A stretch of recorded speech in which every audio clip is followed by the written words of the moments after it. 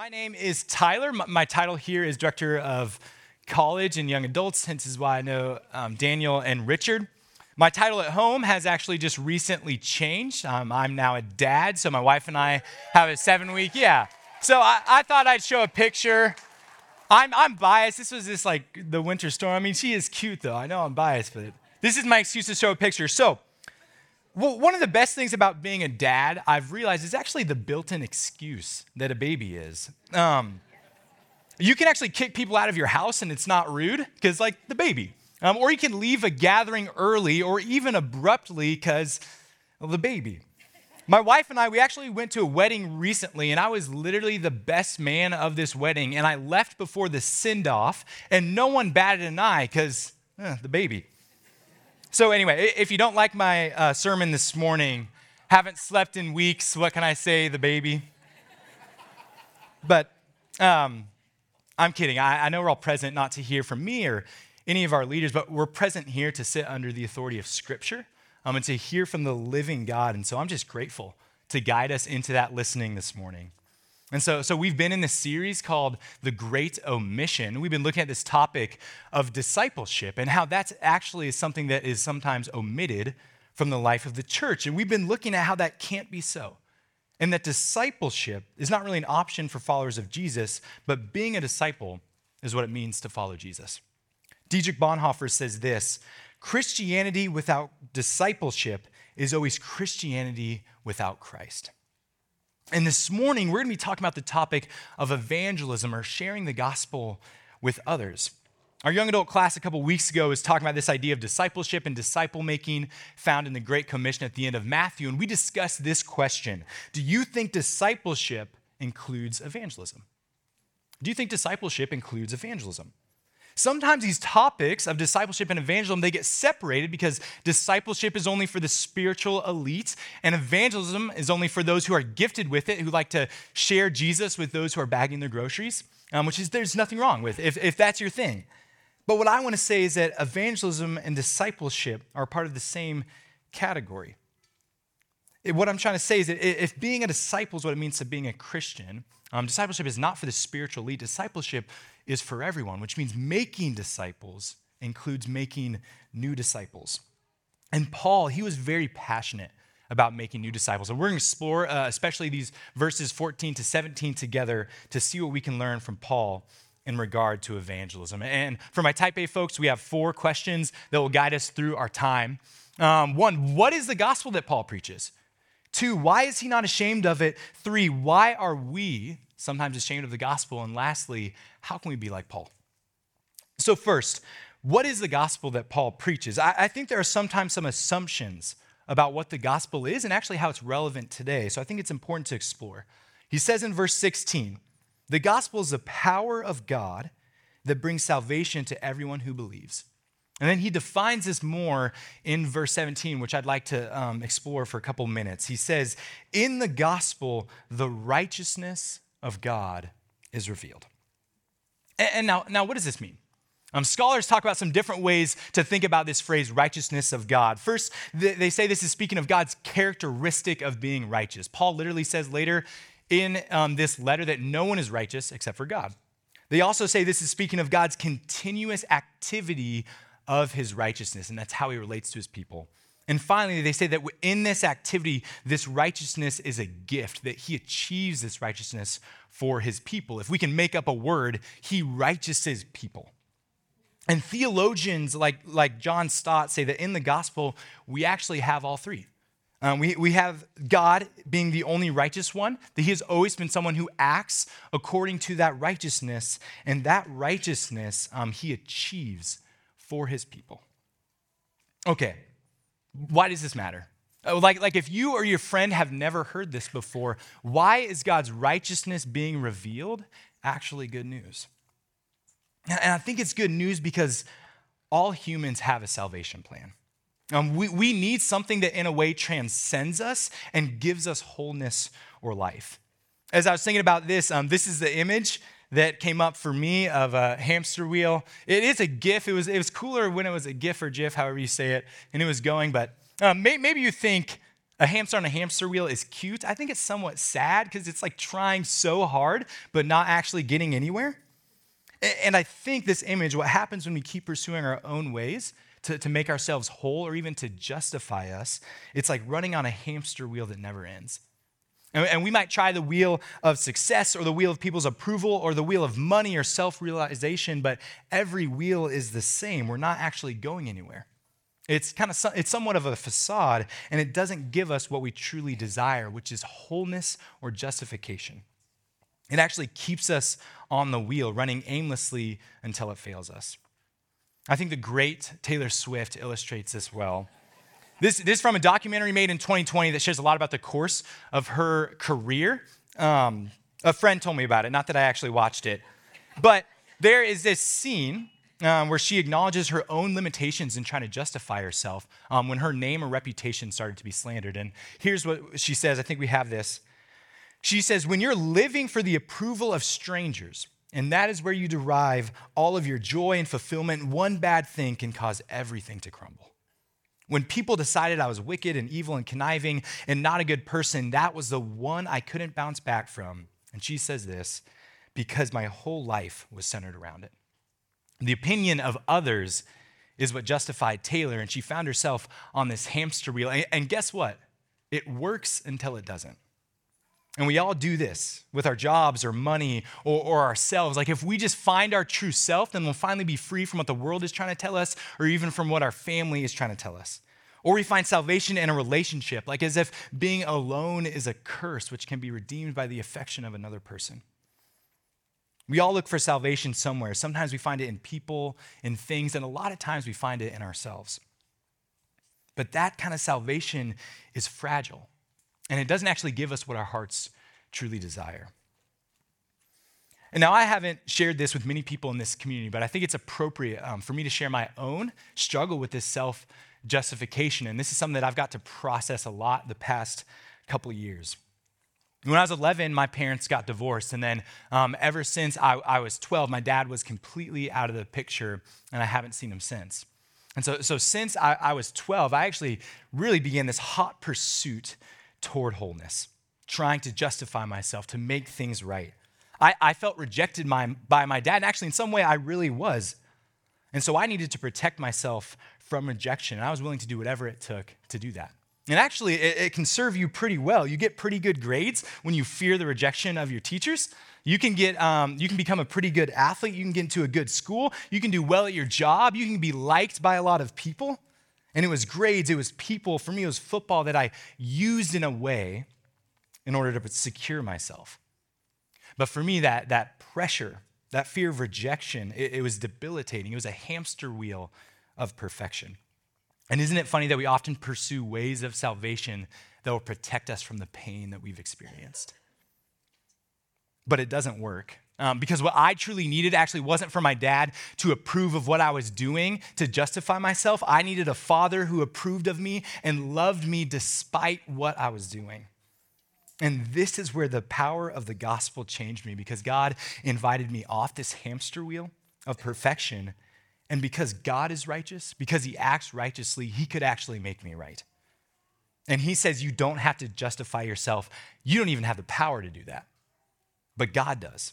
And that's why the gospel is actually good news, because Jesus took human dysfunction, cruelty, injustice, the pain we experienced, the rejection I experienced growing up, and he conquered that in the resurrection.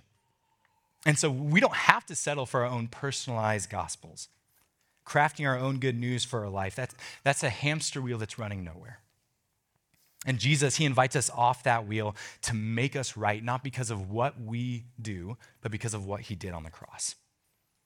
So I want to ask this question before we move on. What's that wheel for you? And what are those things or people you're chasing after to make yourself right? And I think it's important to name that wheel, because it's hard to believe in the good news of the gospel when we're really believing in our own personalized salvation plan. And so we see that Paul believed this gospel, and he says this, I am not ashamed of it. So moving on to the second question, why is Paul not ashamed of this message? A couple things. First, I think it's really interesting that Paul doesn't say he's proud of the gospel. He says he's not ashamed of it, and there's a difference. I'm sure you can see this difference if someone, instead of saying, I'm a proud Texan, they say, I am not ashamed of being a Texan. Completely different. Why? They're insinuating that there may be some reasons to being ashamed of being a Texan. Maybe the power grade is one. I don't know what those reasons would be. But I think what Paul is saying is that there might also be some reasons to be ashamed of the gospel, or at least be tempted to. But why would Paul ever be tempted to be ashamed of the gospel? Well, in the first century, Jesus was definitely not the only person who claimed to be Lord or Savior of the world. In Rome especially, the Emperor Caesar was Lord, claiming to be Savior, divine, and actually ruler over the whole world. So not only was Paul preaching a strange message of someone dying and being resurrected, but he was preaching a message that opposed the message of the culture. So he needed to say, despite what this message might do to my social status, my business, or literally whether people would throw him in jail or not, Paul needed to say, I am not ashamed of the gospel. And just to simplify things here, the main reason that Paul wasn't ashamed of the gospel is because he actually believed it. For Paul, it was either Caesar is Lord or Jesus is Lord, no in between, and he decided Jesus is Lord. The second reason, I think Paul, another reason he wasn't ashamed of the gospel is because how he viewed those that he spread the gospel to. This is in verse 14. Paul says this, I am obligated both to Greeks and non-Greeks, both to the wise and the foolish. This word obligated, some translate it as I am bound. It's most likely talking about being in debt. Paul is saying something like, I am a debtor to the Gentile community. And this is significant because there really are two ways of getting into debt. First, simply you have a friend who owes you money in this beautiful world we have. We ask them to Venmo us, and they can. And if they don't, we have the passive-aggressive way of Venmo requesting them, and then they will pay us back. But imagine a terrible world where Venmo doesn't exist, and you owe a friend money, but you give that money to another friend to give to that friend. You have entrusted that friend with that money, and now they are indebted to your other friend. They have to give that money to that other friend. I think Paul is talking about the latter case of debt. And he actually uses this language. This is from 1 Thessalonians 2. He says, we speak as those approved by God to be entrusted with the gospel. So Paul not only believes the gospel is true, but he also believes that he's been entrusted with its message, and he's indebted to those who don't believe it. Isn't that beautiful? Paul says, I'm not ashamed of the gospel, not because if he doesn't preach it, he won't have a job, or because it will increase his social status, or even because he'll just feel morally better about himself if he shares it. No. Paul is not ashamed of the gospel because he's indebted to humans that are made in God's image, loved by God, and who have not yet heard the good news of salvation. For Paul, he doesn't have another choice. He's been entrusted with this good news. And friends, we might be tempted like Paul to be ashamed of the gospel, and that's a question we're going to turn to next, but let's just be honest. We sometimes are tempted to be ashamed of the gospel, but we, like Paul, have been entrusted with the greatest news known to humankind. And we're actually indebted to those who do not yet believe it. But why are we sometimes ashamed of this gospel? Let's look at this third question together. And I want to look at a couple of points of research from Barna, this big study they did in 2019 on evangelism. And I think we have some of this. Hopefully it's not too blurry. Okay, if you can see at the very top, I'm going to talk about a couple of these. Christian millennials, so we're looking mid-20s to late 30s, we're asked some questions. 96% said that being a witness about Jesus is an aspect of their faith. That's great. It's awesome. The second one down, 94% said the best thing that could happen to someone is that they would come to know Christ. Almost all of these Christians said the best thing that could happen to someone is that they would come to know Christ. But I want to look at the second to bottom one, 47%. Almost half of these same Christians believe that sharing their faith with a non-Christian in hopes that they would come to know Christ is wrong. Almost half of these Christians said that sharing their faith with someone who doesn't share the same faith with them in hope that they do is actually wrong. And what does this mean, this dichotomy here? I think it's this pretty steady trend in our culture, something that the well-known philosopher Charles Taylor calls the age of authenticity. Now, I'll explore this just for a little bit. Here's what he says. The age of authenticity is the understanding that each one of us has his or her own way of realizing our humanity, and that it is important to find and live out one's own, and he says this, as against surrendering to conformity with a model imposed on us from the outside. If you're saying, I don't know what you just said, I think Ellen DeGeneres summarizes this well in her commencement speech. She says this, and this was back in 2009. She said, my advice to you all is to be true to yourself and everything will be fine. And now I don't want to be the our culture is the devil voice, because I actually think there are some positives that have come from this cultural shift. But let's think about this in regard to evangelism. The gospel message that Jesus is Lord of everything and deserves our ultimate loyalty, telling that to someone goes extremely against our cultural environment. The problem, as we explored, is that the gospel message exposes the reality that we're not fine. We can't actually save ourselves. But this age of authenticity, it's influenced how we tell others about the gospel, because the gospel has become a subjective experience, which I have no right to impose on others. But ultimately, I don't think the gospel is a subjective experience. I think it's an objective reality. It's something that actually happened in the first century and has relevance for us today in the 21st century. And of course, this reality can be experienced, but it's not tied only to our experience. If we can just use an example to illustrate this, if you're familiar with the story of the prodigal son that Jesus tells in Luke chapter 15, this son rebels against his family, takes all of his inheritance, and he goes and he wastes it, but he comes back. And actually, he's received with love, grace, and forgiveness, and his dad throws a party for him. And now the older brother was very upset about this lavish grace, and he was outside pouting. I think that's a Message version.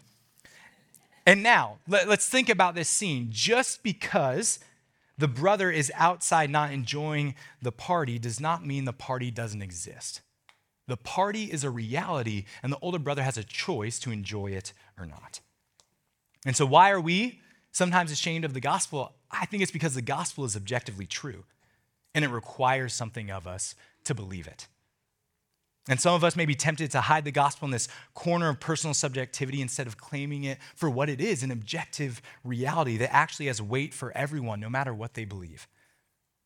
And so with all this, let's turn to this last question. How can we be like Paul then? What might proclaiming the good news of the gospel look like for us? As we've just talked about together, for some of us, it might mean a paradigm shift. To understand the objective reality that God had a plan, Jesus is that plan, and Jesus is Lord.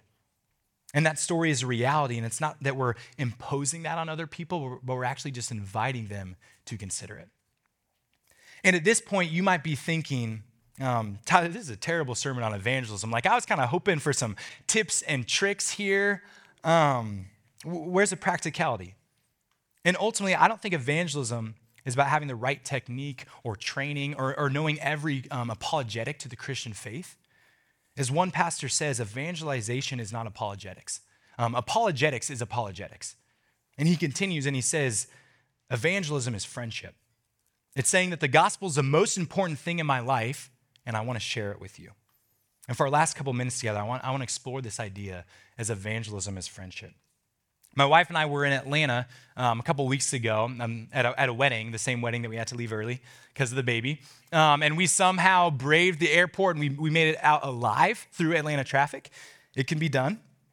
And we were able to visit a friend who does ministry with refugees placed in Atlanta.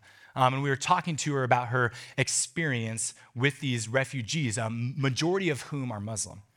And we began talking about how did she go about sharing her faith with these refugees. And she said sometimes the language barrier is so steep that it's really difficult. So she said, I simply live life with them. And particularly for those who are Muslim, she said this, I remember that on average it takes a Muslim 5 years of friendship with a Christian before converting to Christianity. 5 years of friendship, that's a long time. Millennials and Gen Zers can't even stay in one job or city for 5 years before moving to Denver for a startup or something. And even with a lot of the people that we interact with, and we're not dealing with the same cultural barrier that my friend is, but I think we can learn from this. Jesus did not call us to make converts. He called us to make disciples. And let's remember who Jesus' disciples were. They were his friends. Literally, as Jesus was teaching his disciples in John 15, he says, I don't call you servants, I call you my friend. If we could go back to this hamster analogy, for those who trust in Jesus in this room, at one point we've had family and we've had friends, or we've had strangers who have become friends who invited us off of this hamster wheel of self-salvation to experience the power of God's salvation, friendship with God, where we don't have to justify or save ourselves. And so I think a better image for us is actually something found in this church. We have a picture of a rose window. This is not in our church. The one on the left is just a picture to give you an idea. We have a smaller version that I took on the right. This is in Wynn Chapel. It's called a rose window. And this beautiful rose window, it actually stems from another image from the Middle Ages called the Wheel of Fortune. I think we have that picture up there. So this image, it depicts a king on top to resemble power or fortune. On the side, it resembles someone who just lost this power or fortune, someone on the bottom who has no power or fortune, and then someone on the side grabbing for this power and fortune. And the church in the Middle Ages saw the center as Christ, where there is no going around in a circle controlled by things of this world like power, but there is steadiness and security. There is salvation at the center. And this image has become this rose window that we see in modern churches, where in ours, if we get the picture of ours up there, in ours, at the center is the Lamb. And this is supposed to represent the well-ordered soul, that at the center of one's life is Christ. And notice with the Lamb at the center, all the other beautiful pieces are in their proper place. And see, ultimately, I think Jesus is inviting us into a friendship with him where he is at the center, putting all the other pieces of our life in the right place. And so if we are not first a friend of Jesus, and if that friendship isn't the most important thing in our life, it can't be the most important thing to another. And the beautiful thing is that since Christ is in us, we not only share our friendship with others, but we share Christ with others. They can actually get a glimpse of what friendship with Jesus looks like as they are friends with us. And so it's out of our grounded friendship with Jesus that we can properly see those around us, maybe going around this wheel of fortune. And actually, we have the duty, we're indebted to those around us to invite them from that wheel into a friendship with Jesus as well. If I could share a story about Richard and Daniel who read scripture for us. I got to know Richard about a year and a half ago, and we prayed for something in the fall of 2021. We prayed for two things: one, for Christian friends for him, and two, for those Christian friends to come to church. And so over the course of the fall of 2021, Richard began to develop a friendship with Daniel, who would not really at that time identify himself as a Christian. But Daniel eventually ended up going to this on-campus ministry with Richard, and then Daniel ended up coming to church here. Daniel, alongside Richard, actually, was baptized last spring in the sanctuary and gave his life to Christ.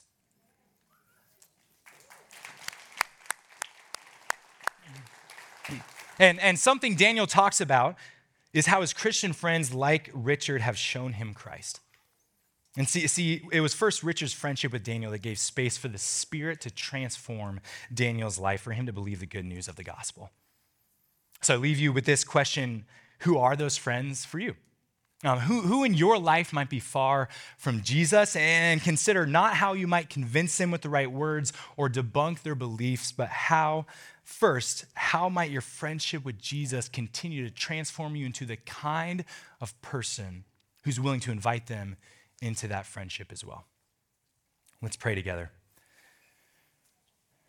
Lord, we thank you that you first initiated a friendship with us. Lord, we are grateful even now as we come to the table that we remember that we are first your friend, not because of something we did to justify ourselves, but because of what you did through your Son on the cross. Thank you for inviting us to this table where we can experience that love and grace, and help us be people who share that with others, who share our friendship with you with others. In Christ's name, amen.